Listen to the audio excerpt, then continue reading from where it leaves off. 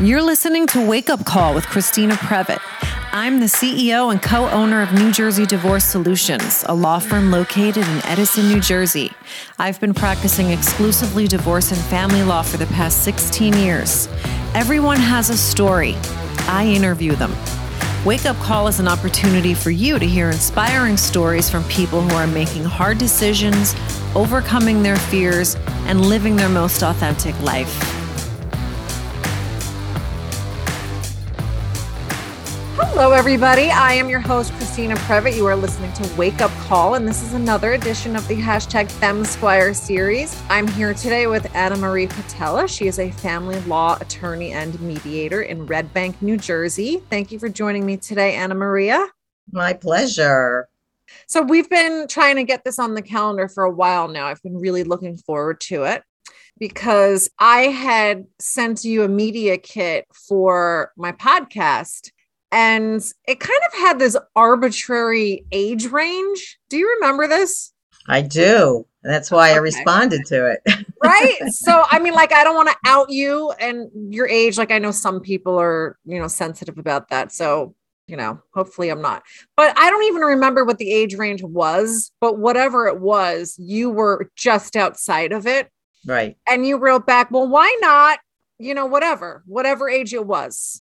And I didn't have an answer. I just was like, I don't know. I don't know why I cut off on that age, but I mean, I'm happy to talk to anybody, like if you're 99 and you want to come on the show, I'm happy to talk to you. So God willing, I'll be back. Well, I would love to have you. I'm sure that you have a lot of good stories and there are more to come. So thank you for doing that. Thank you for calling me out on that. I really appreciate it because I'm always very aware of all the isms like racism, ageism, sexism. We're friends on Facebook. I just went on a rant in the past couple of days about how I have a male business partner and I always feel like people direct their attention to him all the time because he's the male. Mm-hmm. So thanks. Thanks for calling no problem. Yeah. And I wasn't really trying to out you. I was just trying to broaden your horizons. So I hope that's what happened. You did. And I just kind of realized it was just so arbitrary and just kind of get rid of it. So thank you for teaching me something. I usually start out this interview with where did you go to college and what did you think you were going to be when you grow up? But I'm interested in where you grew up. Like, are you from New Jersey? I am from New Jersey. When I was very, very young, I was in the Bronx for a while. My parents were both doctors, and so they worked long hours, and we stayed with my grandmother when they were first starting out. And then we moved to New Jersey when I was about 8 years old. That's where I've been since then. How did you not become a doctor? My mother's greatest disappointment that I did not become her doctor. But you know what? They worked really, really hard. They didn't really have a lot of time to spend with family until much later. And I have 3 sisters, so they got the benefit of that, but I didn't. And I just thought it was a hard life.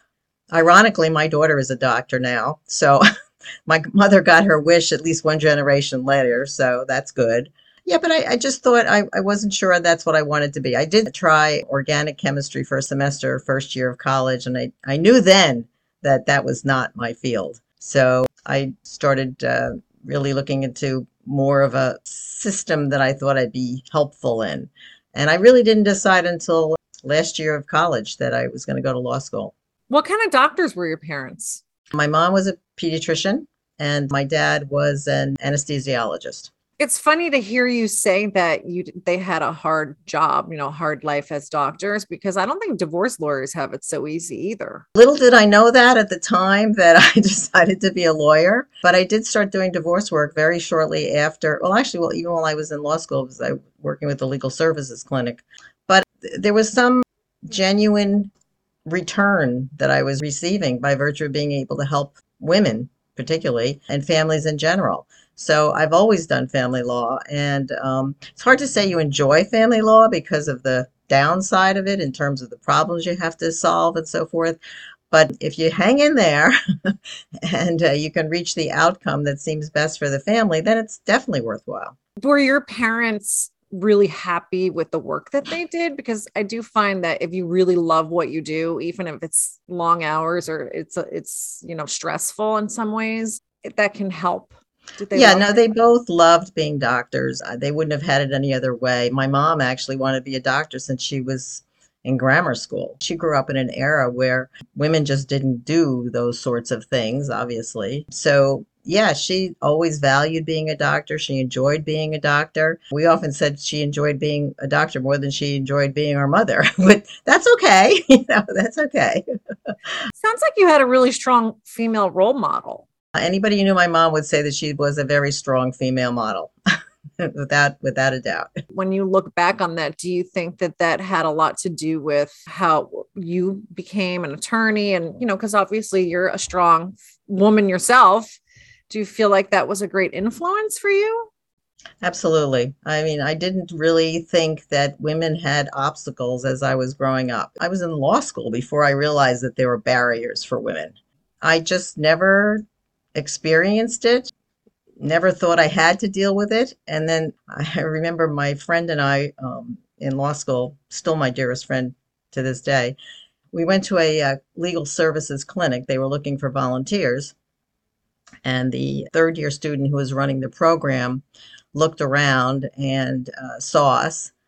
There were only 11 women in my class when I went to law school. So we did stand out for sure. And he said, "Oh, I'm so glad we have some ladies here because we really need some typing done."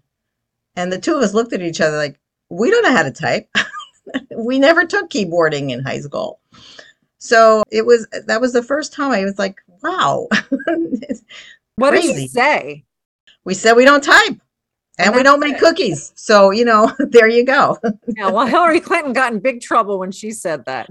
Yeah, well, we had our moments too, but that was the gist of it. I just really never experienced it up until then. So, when you were a kid, what did you think you were going to be when you grew up?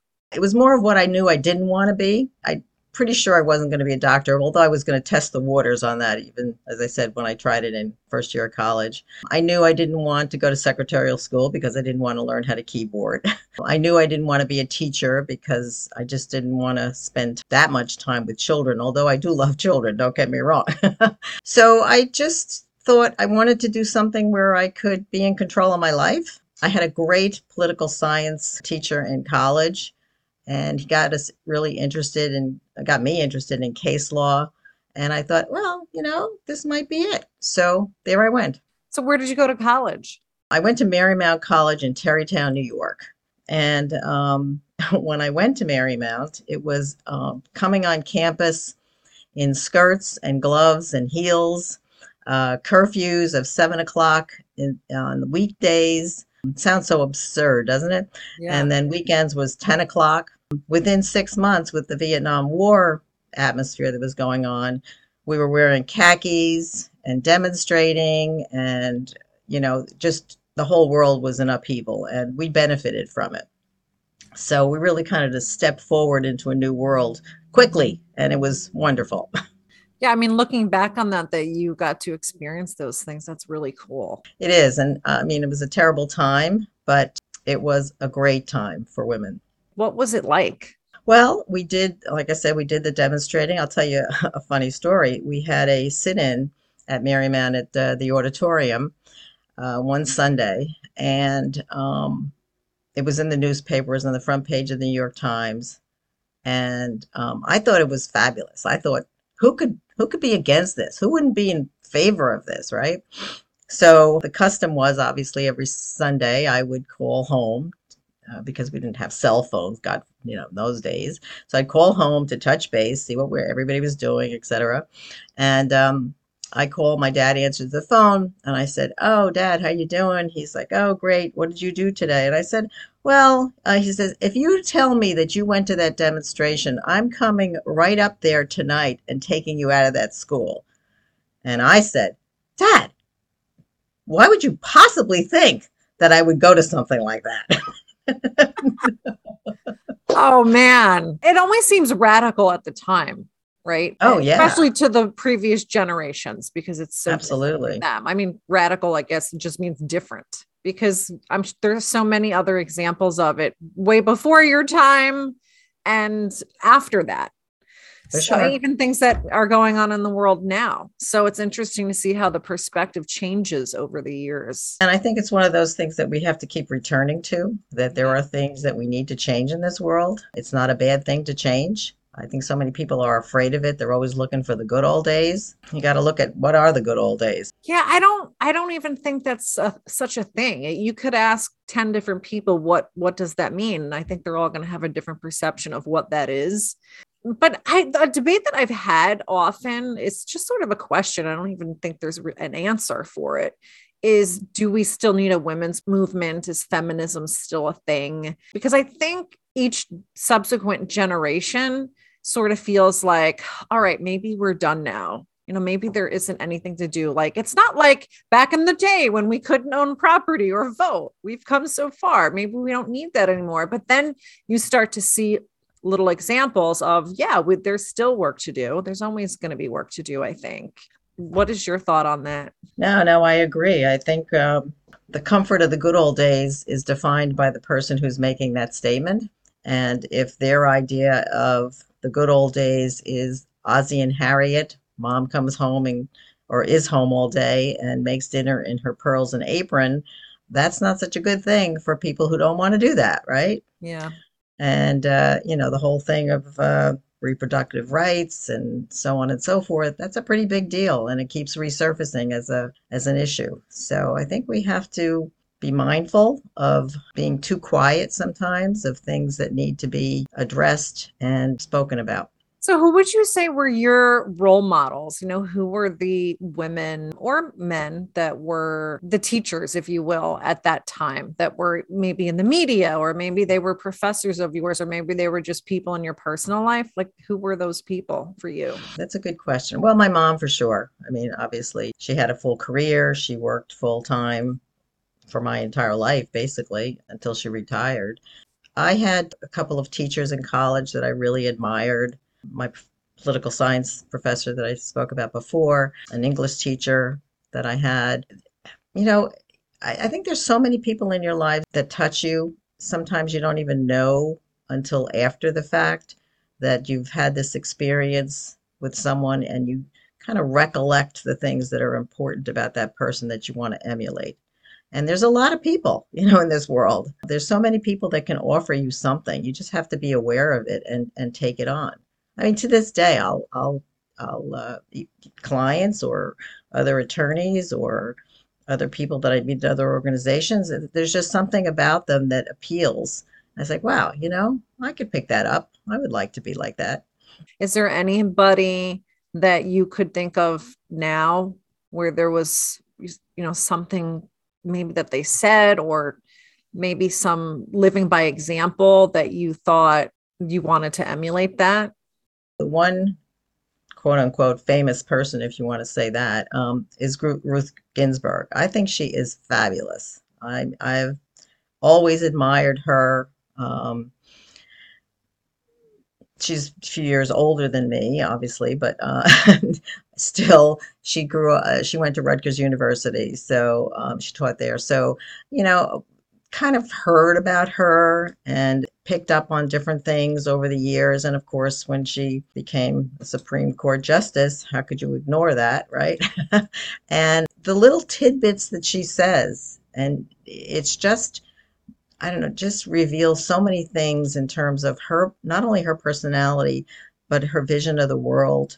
I have this little thing here that says, fight for the things you care about, right? So, I mean, you can take that in a good way and in a bad way, right? It's not something that means the same to every person, but I always think of her as meaning it in the good way, that you have to be aware of other people's needs. They have to be aware of their own needs, and you have to take that step forward to reach out and try and grab them. You may not always be successful, but it's the effort that counts.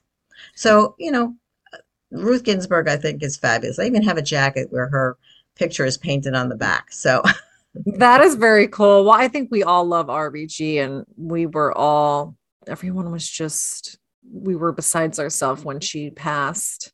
it was like, we still need you, RBG. We still I need women know. like her. And I they're out know. there, but I don't think there's ever going to be one like her again. No, she was picturesque. But I think some of it was magical too, because it was the time that she came up. Exactly. It was like she was meant to be born when she was in the time that she was and what was going on in the world, and her, as her career just progressed, she just was always in the right place at the right time for herself and for all of us too. Yeah, I think so. I think so. Who do you think she may have passed the torch to? Who's Uh, like her now? I can't think of anybody. I'm not sure I can help you with that either at this point. Maybe it could be you. Ah, weren't you the sweetest? Well, I think that, she was obviously very public, but I don't think that everything we do that has an impact has to be so public. I just think that Absolutely. women like us supporting each other, I think that makes a tremendous impact. Yes. In fact, I think that's our best, that's putting our best foot forward, is just being able to do what's helpful to someone else and making, kind of leaving a mark in their lives. That's awesome. So you said that it wasn't until the end of college that you came to the decision that you wanted to go to law school. What were you thinking when you first went to college? Like, what was your major? I think I was just kind of developing into the person I am today. I hope that I'm a person that has a lot of sort of different sides and views, and I'm not funneled into one particular arena. So I think the type of courses that I took just helped me develop into a person that wants to be working with people. And that's what I wound up doing. I really wanted to work with people, so I thought law school would be the opportunity to do that. I just focused on family law, and that's where I've stayed. But how did that happen? Like, I always feel like I've heard this saying, and I think it's kind of true, is like family law, sometimes it picks you, Mm. don't pick it. So what exposure did you have to it? So when I graduated law school, well, it was actually before I started graduate law school. I was working with legal services, and so I wound up staying with them. I wound up staying with them for about 7 years.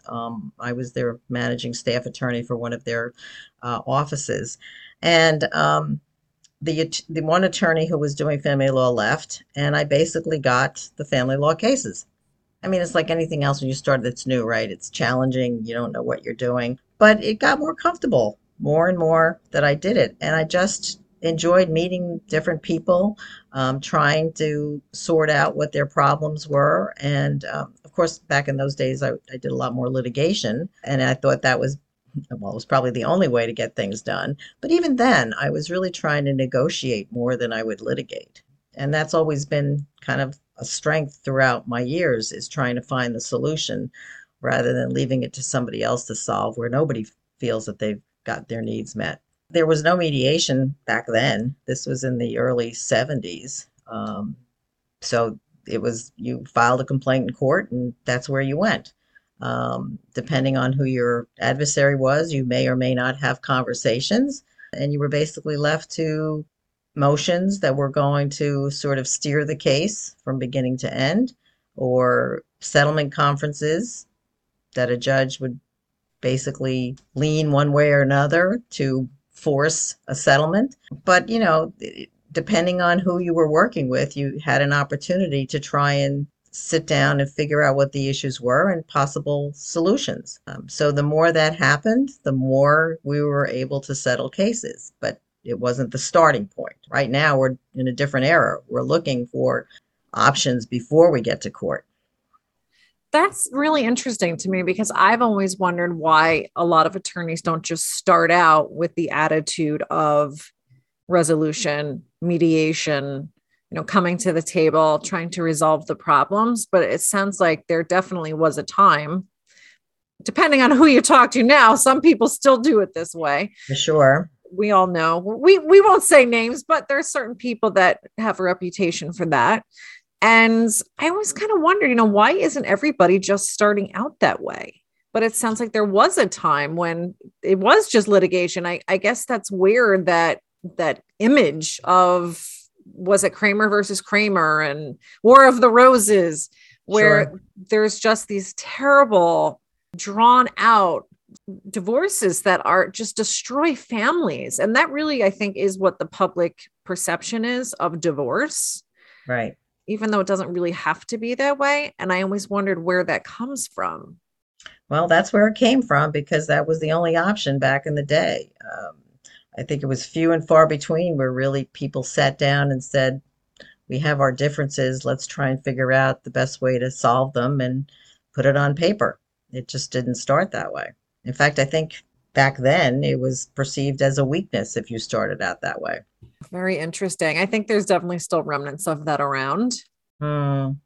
Yeah, it's unfortunate because really it's a family, right? I mean, it's the pillar of society, as they say, to use a cliche, and it should be handled in a different manner. We're not talking about fighting a corporation. We're not talking about um, trying to deal with an awful event, like a car accident or things like that. We're talking about a family that's going to continue to exist even after the divorce is granted. So, do we want to shatter it? Do we want to, send it spinning off into the universe, or do we want to try and put it on a road where there can be some civility, especially if there's kids? If you're never going to see your spouse again, that's one thing. But if you've got kids, you've got a whole bunch of things that you're going to have to deal with going forward, the younger they are. I've always felt that a divorce was really a family in crisis. Absolutely. It really is. Looking back on things, when would you say that you really can see a shift in the paradigm of how family law cases were approached? It kind of started when mediation and early settlement panels came into being. So it was probably like the late 80s, something like that. And there was just, I think, a sort of an unspoken sense in the courthouse that it was just too overwhelming to handle all the litigation cases. And in desperation, they sought early settlement panelists and eventually mediation to solve the problem, to basically reduce the calendar, I think. I mean, judges have a hard job. They do have to see this time in, day out, hear the same stuff over and over again, oftentimes deal with the same attorneys over and over again. I think I would shoot myself if I was in that position. Sometimes the So, same litigants over and over again, too. exactly, exactly. So I can't imagine the frustration of all that. And I think if there were options, I think there are now, where people, families can find a different process and steer them away from an adversarial mode, give them options to resolve their problems with issues with kids, work with family therapists, work with financial neutrals if there's money issues. Those are all things that I think people can grasp and um, substitute for just an immediate, I'm going to court to show you that you're going to do what I want you to do. Well, I think that perception too by the litigants is like from the media. It's Mm, they think that they're going to go to court and the judge is going to hear their story and just recognize what a jerk their spouse is, and that's somehow going to change things. So I do feel like it's the attorney's role to educate them about what the process really absolutely. is, even though I know that's disappointing to them often. Because how many times have you had to tell a client, infidelity isn't relevant? For sure. And that's hard for them really to grasp that because Hmm. they're emotionally attached to the situation. I mean, there's a sense of betrayal, right? If your partner has committed adultery. I just had somebody the other day say to me, I was the wife that stayed home for 25 years and I cooked all the meals and I made sure that he was taken care of and he's fooling around with whoever it was. So, yeah, of course, that's a deeply emotionally hurtful situation, no question about it. And how could you not think revenge is the right answer? But it's not going to be the answer that makes a difference in the long run in the day-to-day life you have to have once you're divorced. Yeah, I actually had a personal friend who had been married for something like 30 years and she got alimony, but it wasn't enough really to maintain her at the lifestyle that she had grown accustomed, which is often the case, that sometimes there's just not enough money to go around. And, I learned a lot from her as a young attorney at the time, because she told me that, all the things that she did during the marriage, taking care of the home, raising the children, supporting him in his business. And she just felt like at the end of it all, she just got X amount of dollars. And these words always come back to me. She felt like that's all I was worth. Mm. And I really got a different understanding of what litigants go through. I mean, oftentimes, as you know, it's the women that are receiving alimony after a long-term marriage. And I definitely saw it with different eyes at that point. I still don't think there's an adequate remedy in law for it, No. for different reasons. But it's kind of hard to be an attorney trying to help someone through a divorce when you know that there isn't really a way to make everyone whole at the end of it. That's true. There really isn't. It's funny. When people get married, they oftentimes think about life insurance, right? Their biggest concern is if one of them dies, how do they take care of their bills or take care of their kids and so on and so forth. But there's no divorce insurance, right? You don't sign up for divorce insurance. So if the marriage fails, the other party, has the benefit of some financial security. So what do you do instead? I think people have to be aware that divorce is a reality. Um, there's not a lot of exchange of resumes when people are courting, at least not that I've found, right? So you're on your best behavior. The whole glow of love is there, or lust, whatever you want to call it. But the mundane life of marriage, which happens, right? It's a day-to-day event, good days, bad days, et cetera, et cetera. And some people don't have the stamina or the um, attitude to continue in a marriage. Doesn't matter what they promised in terms of, love, honor, and obey or whatever, till life do us part. So how do you protect yourself? And I think if you don't think of that as a real possibility, then you're always going to feel disappointed when something occurs. Well, funny, we were just talking before we started recording about expectations. And there you are. I said in jest, if you have low expectations, you'll never be disappointed. But we kind of agreed that a lot of things in life we gauge whether it turned out well or not based upon what our expectation was. Sure. And who goes into a marriage not with low expectations, right? Uh, Generally, people think their life is going to be better forever, even. Yeah, why would they do it, right? Wouldn't make any sense. Right. Why would you do it? Well, I Exactly. find it hard to sell prenups. I don't think as many people are doing them as should be. Yeah, I don't know if it's prenups. I agree with you though. There should be more people doing prenups, but I'm not so sure if it's prenups that's the issue. I think it's um, premarital planning, I think, where people don't look just at the first 2 or 3 years that they're going to be married, but what happens after the fifth year, the 10th year? How are they going to raise their kids? If I stay home, put it out there. If I stay home, how am I going to be cared for if we divorce? Am I going to have money put aside for me on an annual basis so that I have retirement because I'm not working? Do I get my own savings account? These are subjects that people don't like to talk about, but they're so important. Yeah. And I always feel like if you can't talk to your fiance about these things, you don't want to hear this, but you might not be marrying the right person. You should be able to talk about these things. Exactly, without a doubt. I mean, who takes on a job without finding out what their salary is going to be, right? Yeah.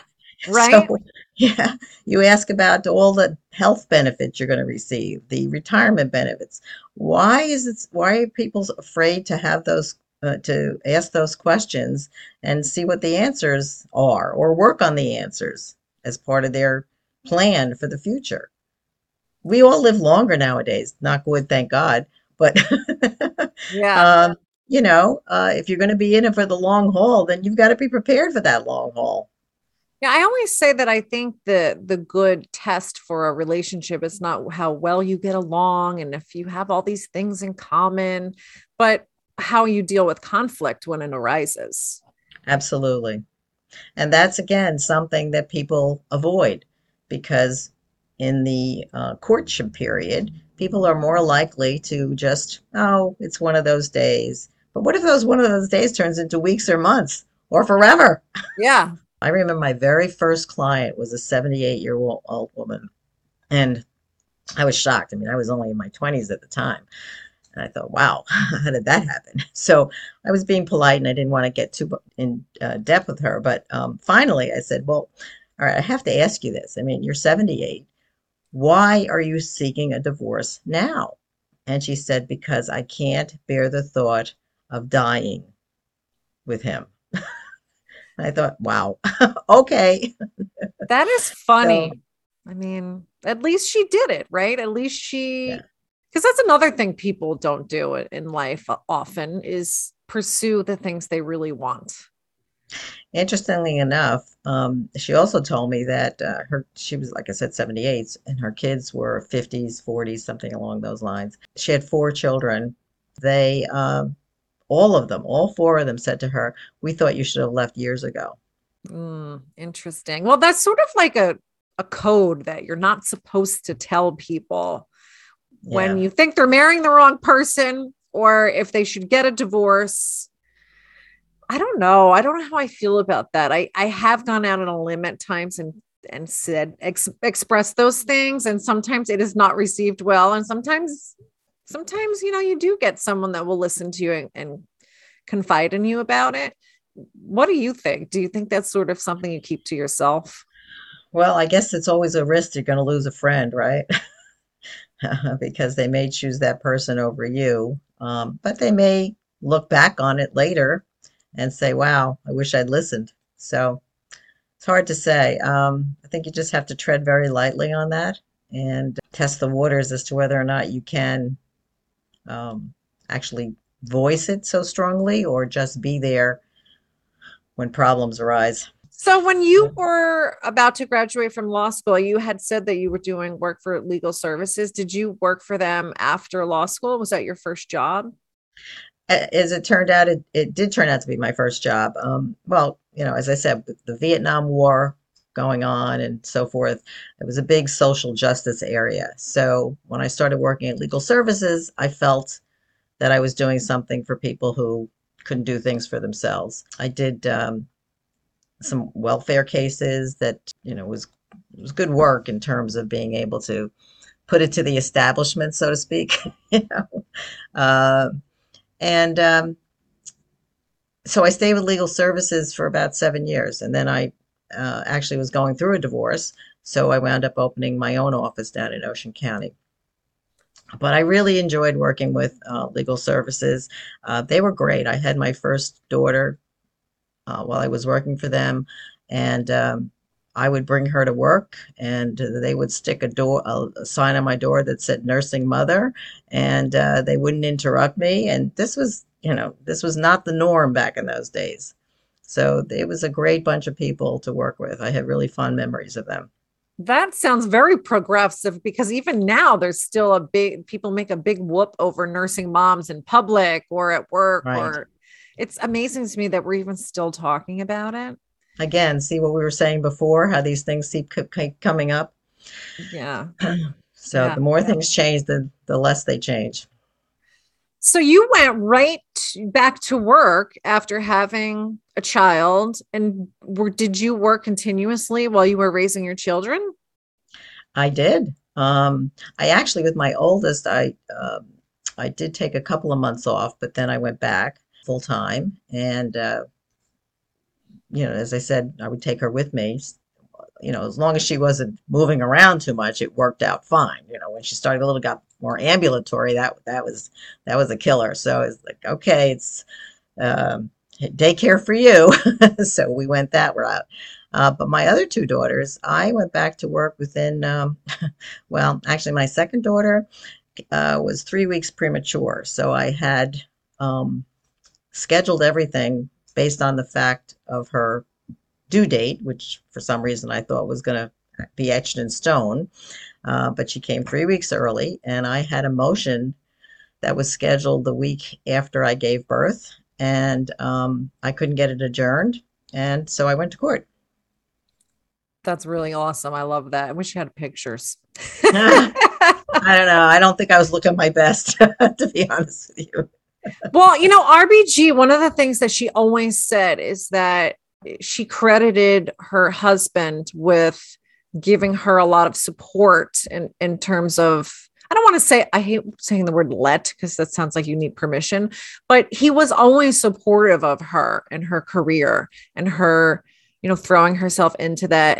And have you read that? She's always been very concerned about that. And I always loved that, because that was also very progressive, I think, at the time. Well, even so now might be to some.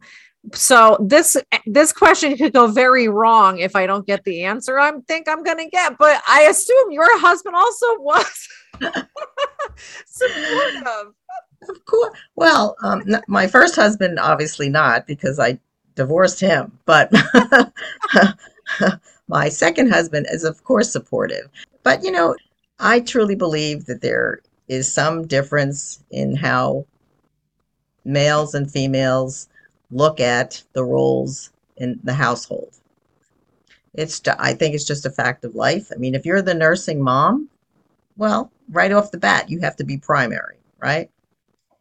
So they can be supportive. I get that. I'm not so sure it's the same role when you have children, that they can step in if you're doing certain things like nursing and stuff like that. I mean, you can get bottles and all that, but you still got to pump. It's just one of those realities. But I definitely think you have to be with someone who's supportive of your need to do certain things when you have to do them, and either gives you space or helps. And it's a fine line. They've got their lives too. My husband had a pretty intense job, and he was traveling a lot, so we had to manage. So you said that you started your own firm pretty early in your career. Yeah, so when I left legal services, I moved down to Ocean County, and I was looking into working with the firm, but I had my daughter, and I really didn't want to be required to work certain hours or certain days or whatever. I wanted more flexibility. So that's why I decided I was just going to open my own firm. And I've always been a solo, mainly because I've always thought that one marriage is enough in my life, and I don't need a marriage with a business partner. And that's, I think it's worked out perfectly for me. I mean, I worked hard. I mean, there's no question. When my oldest daughter was young, put her to bed at 8 o'clock, and I'd work until 1 o'clock in the morning to get whatever I had to get done for the next day. But by the same token, it gave me the flexibility as she got older. When she was involved in activities, I could go out for an hour or two from the office and be present for her. So I think, you have to make your choices in terms of what your needs are. And at the time, that's what I needed to do. I think right now there's a lot more flexibility with law firms for parents, and I think that's wonderful. I think that's a great thing to be able to see, that they understand that that should be the first priority, and other things will work themselves through, just because you have a happy parent. You probably don't give yourself enough credit for it, but I think that was really ballsy of you to just go start your own firm as a young attorney, because you hadn't been practicing law that long. How long had you been practicing by then? Was 73 to 79. So that was, that's it. That's not very long. I know attorneys now that are working for firms and have been practicing a lot longer than that. And their fear is always, I don't know. I don't know where I would get the clients. I don't know how to run a business. They just think about all the things that they would have to do, and then they just get overwhelmed with it, and they feel like it's just easier to stay where they are. And that's okay. If that's for some people, if that's just what you want, you don't want to run a business, then, more power to you.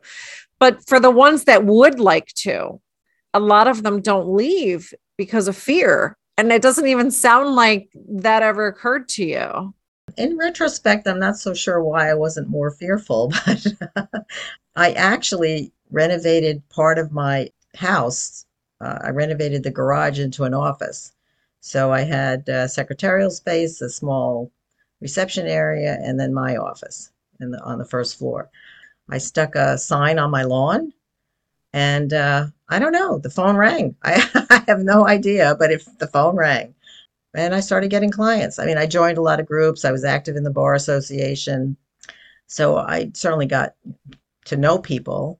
Well, I'm glad it worked out for you and for all the people that you've helped. Can you tell me, when did things kind of start to shift towards mediation and attorneys being more resolution minded? Because obviously you've built a nice mediation practice. Yeah, so I had a client that her divorce spanned 20 years. That's crazy. That's definitely the longest one I've ever heard of. Well, when I first met her, her children were little, and it went on until they were in college. So the actual divorce didn't happen? Well, the marriage ended by the divorce probably in the 11th year of marriage, right? But they had had problems from the beginning. I mean, there was just one thing after another.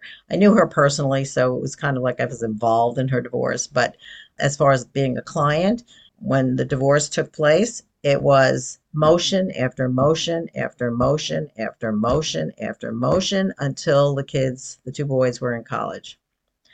And it was horrific, absolutely horrific. It was well, we talked before about judges getting tired of seeing the same people again. Well, that was this case. And I just could not believe that two attorneys couldn't find a resolution here. It just astounded me. It didn't seem to me that difficult to find answers if everybody was on the same page to do what's necessary to move it along. And that just never happened. And was this a divorce that you were handling? Yeah. Were you as one of the litigators? Yes. So looking back on it, what do you think was the problem? Was it just the system? Was it the parties? No, well, it was a little bit of both. The system, because it wasn't geared to have people resolve things. It was geared to be available to make decisions for couples. The other attorney was very difficult. My client was difficult. I'm not going to say she wasn't. And her husband was very difficult. So it was, every little thing was monumental, every little thing. But just got tired of it, and I started looking into mediation, and I took the training course. I took an apprenticeship course. I got involved with early settlement panel. I was one of the liaisons in Ocean County between the bar and the court system to get that up and rolling. So it just naturally came to be that I was moving away from the litigation arena. And then I took a collaborative law training course in 2004 or 5, I forget when it was.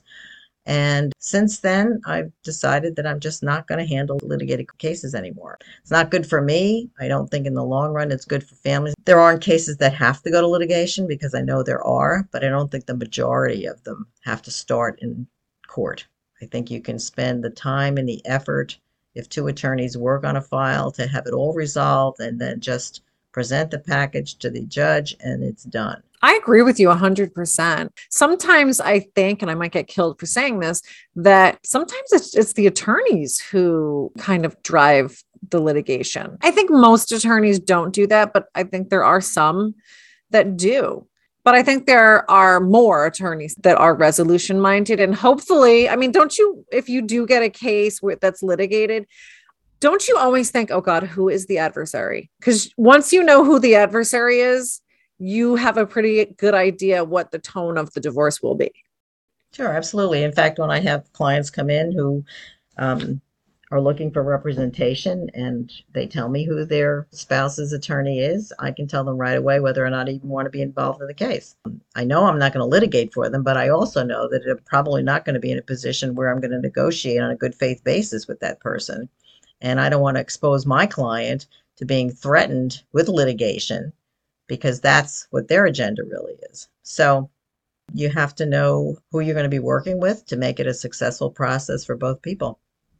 And it's always interesting to me when I hear people say that they want a pit bull or a shark attorney. Yeah. And my response is always, you really don't want that, because to me, a pit bull or a shark is someone who's just very litigious. And I don't think that most people need that in a divorce. If, both people can come to the table, I don't mean they love each other and they're holding hands, because that's also another misconception, is that mediation would never work. How many times have you heard that? It can still work, even for cases where there's a lot of conflict. It can still work. It works all the time, especially if you have a skilled mediator. But I think what people don't understand is a shark is really kind of like a one-trick pony. That they go to court. That's what they do. They file motions. They fight. That's just what they do. And that's expensive. So if you don't want to pay, you don't want a pit bull or a shark, because that's always going to cost you a lot. Right. And they send nasty letters, which just keeps raising the temperature of the parties and the whole case. So your emotions are always on high, and the bills reflect it, because you don't want to be the person that doesn't respond to that nasty email, because then the assumption is that you're agreeing to what they said, and nobody wants that sense. So, it's round and round circle all the time. I think you hear all the time, as attorneys, we hear complaints that we know a particular attorney's not going to settle a case until their retainer is complete, done, liquefied, extinguished, whatever you want to say. Yeah. It may be true, it may not be true, but that's the perception, when in the reality of it, most cases are going to settle. I think that's true about the retainer for some people. It's such a pleasure when you're working with, and I don't call them adversaries, I call them colleagues. When you work with a colleague who's going to really focus on finding solutions for this family, it's such a heightened experience than the sort of protect yourself because I could get barbed at any time feeling that you would get with adversaries, that you never want to go back to it. It just doesn't make sense. And your clients feel the same thing. I think it's kind of admirable that you work with people who can make both parties feel comfortable. I totally agree with you. I mean, even though, like I said earlier, it's a divorce and it's technically in court, it's in family court, it's, an intimate matter that we're helping somebody with. It's sensitive. It's not like, I don't know, arguing over a speeding ticket or exactly, something like that. So given where you are in your practice today, do you see anything that's trending? Like, where do you think we're going with family practice? The thing that I find interesting and somewhat ironic is when I started doing collaborative practice, a few attorneys always said, that's ridiculous. You can't get people to do that. It's too kumbaya. People aren't going to be honest. Et cetera, just anything negative that could possibly come up. Now I hear the word collaborate being bandied about by everybody. So It's all over the world. And I say to myself, now, how did that happen? So people that I've trained with, they seem to want to call that a collaborate with a small c, because we assume when we say collaborate is with a capital C, based on an actual process where the attorneys and the couple are committed to this process. But it gets a little confusing. For people when they're looking for process as to what exactly am I getting. Well, that's interesting you say that. First of all, because I always sort of laughed that there had to be this collaborative methodology, because the only reason it even has to be a thing is because the traditional course isn't working that way, even when it should. So you shouldn't have to have this other thing that you call collaborative law, because everyone should really be doing that anyway. So that's kind of sad, but at least there is something there for the people that do want to commit to doing it that way. But I also think that it's our role as attorneys to educate the public about what they're really doing in a divorce, because so many people, they don't know how to start. I think they just kind of know, okay, I guess I have to go talk to a lawyer. And so right there, they see it as a legal process. And then depending on whoever they call, that's going to be the person that introduces them to divorce. And what are they telling them? Are they telling them all about litigation, or are they steering them in the direction of resolution and mediation and, compromise and solutions? So I hope that people like you get out there more, which you will with this podcast, and, whatever else you're doing out and about in the community, so that we can all get the word out to the public that divorce doesn't have to be the way it was, I don't know, in the 70s or before that, when everything was just litigation. And there weren't, a lot of mechanisms for people to do it in a more peaceful, dare I say, respectful and kind way. And I do think it can change. I think you're absolutely right. The reason that all divorces were litigated back in the day is because there were fault grounds. It was either extreme cruelty or adultery or habitual drunkenness or imprisonment, and et cetera, et cetera. Now everybody's divorce is based on irreconcilable differences, which is basically just realizing that people just can't get along to the level that they need to get along for a marriage. So the standard is so much different than it was back then, where you had to prove that someone committed some offense to entitle you to get a divorce. Now it's really a decision to get a divorce. It may not necessarily be each party on the same level of acceptance, but it's a given. If you want a divorce, you can get a divorce, whether your spouse agrees or not. The only thing that you have a choice is, what process do you use? So do you go back to litigation where you had to prove a cause, which doesn't exist anymore? Or do you pick a process like mediation or a collaborative process where you recognize, I'm actually making a choice as to the process I'm going to use for the divorce that we're going to have? Not because I want it, but because it's going to happen. And that's really the difference. I've always thought that maybe that law firms should just all start having a therapist on staff. Agreed. Why don't we do that? Let's turn that into a thing. Well, we do in collaborative process. We always have a divorce coach who's involved. I mean, it's a mistake to start a case without having some person involved who can understand family systems and where these people are based on their emotions. And I think people have to be kinder to themselves too. I mean, you're going to go through a whole range of emotions getting a divorce, whether you're the one who initiated it or not. I do think they both experience it differently, because I'm sure you'll agree that the one that initiates is a little further along than the one who didn't. They kind of need a little time to catch up, but they all eventually get to the place they need to be, where they acknowledge and accept that the divorce is happening, and there's nothing that they can do about it. So how long have you just had a primarily mediation practice, and you do collaborative law as well? I haven't done a litigated case in at least 10 years.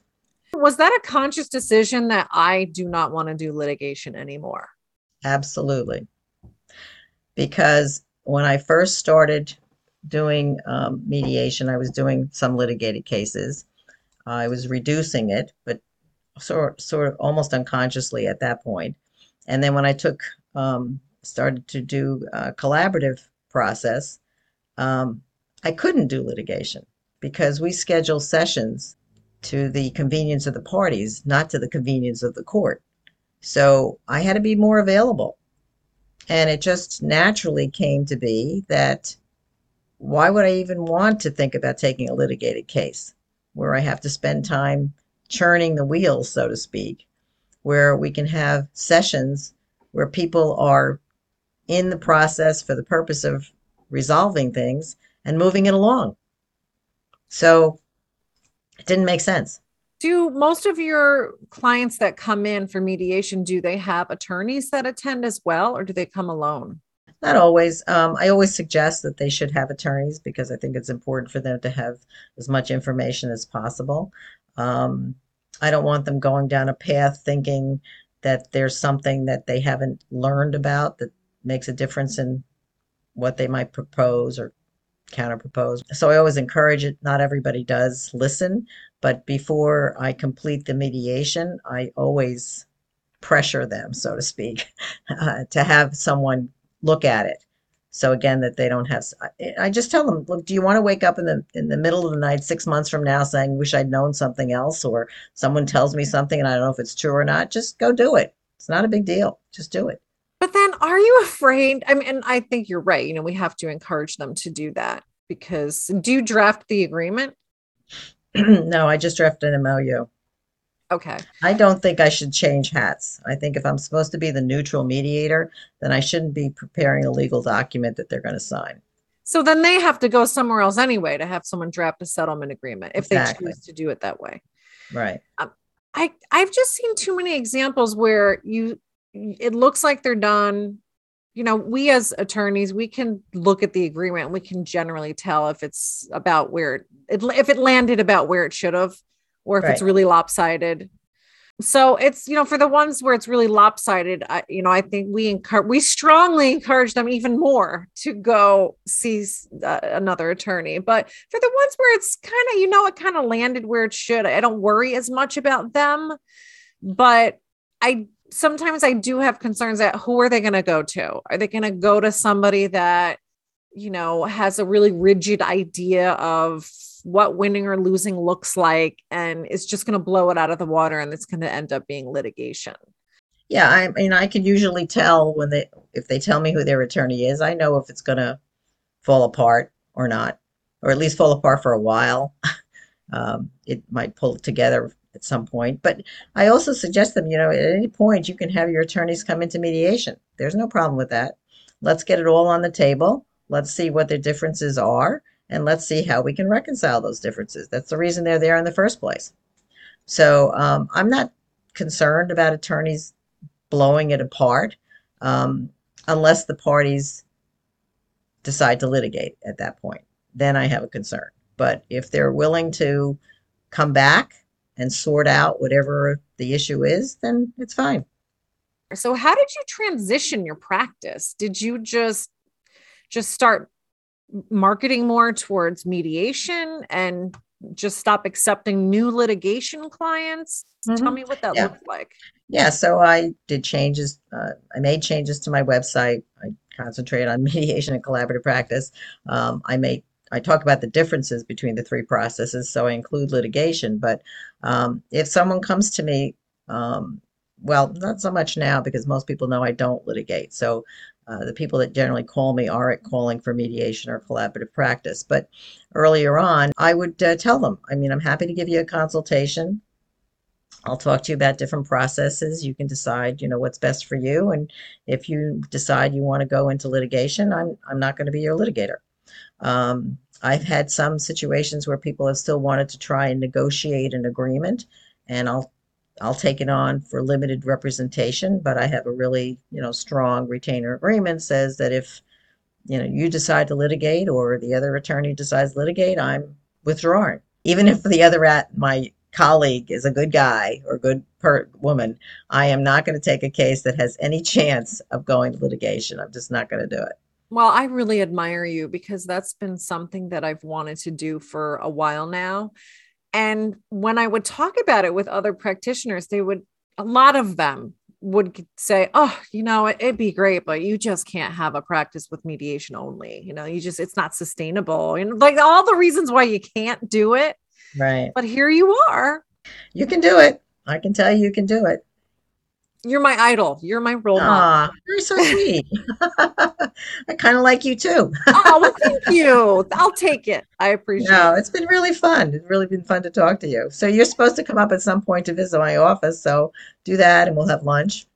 I would love to do that. So I like to have fun doing a Proust questionnaire. Have you ever done that or heard of that? Not sure. What is it? So I'll admit I totally stole it from the back of Vanity Fair magazine. If you pick up a Vanity Fair magazine, they always have one in the very back inside cover, Uh-huh. some celebrity or notable person, and they just ask them a series of questions. They're short, Okay. very short, intended to have short answers. And it's originally it was something that was supposed to reveal something about your character, Uh-huh. but they're fun. So I'll ask you a few. Okay. What is your idea of perfect happiness? Perfect happiness. Well, I'm pretty happy right now, to be honest with you. I like what I do. I love what I do. I shouldn't even say I like. I love what I do. My kids are great. My husband is gives me as much space as I need, which is fabulous. Um, the only thing that I would like to do more of is travel, but unfortunately, we've been prevented from doing that recently. So then I guess I will be perfectly happy. Everyone always says that about travel. That's my answer too. Where's like your top, one or two places that are on your bucket list that you have to see? Well, I haven't been to Portugal, so I want to go to Portugal. Well, good. You should definitely do that. I haven't been to Portugal either, and that's on my list.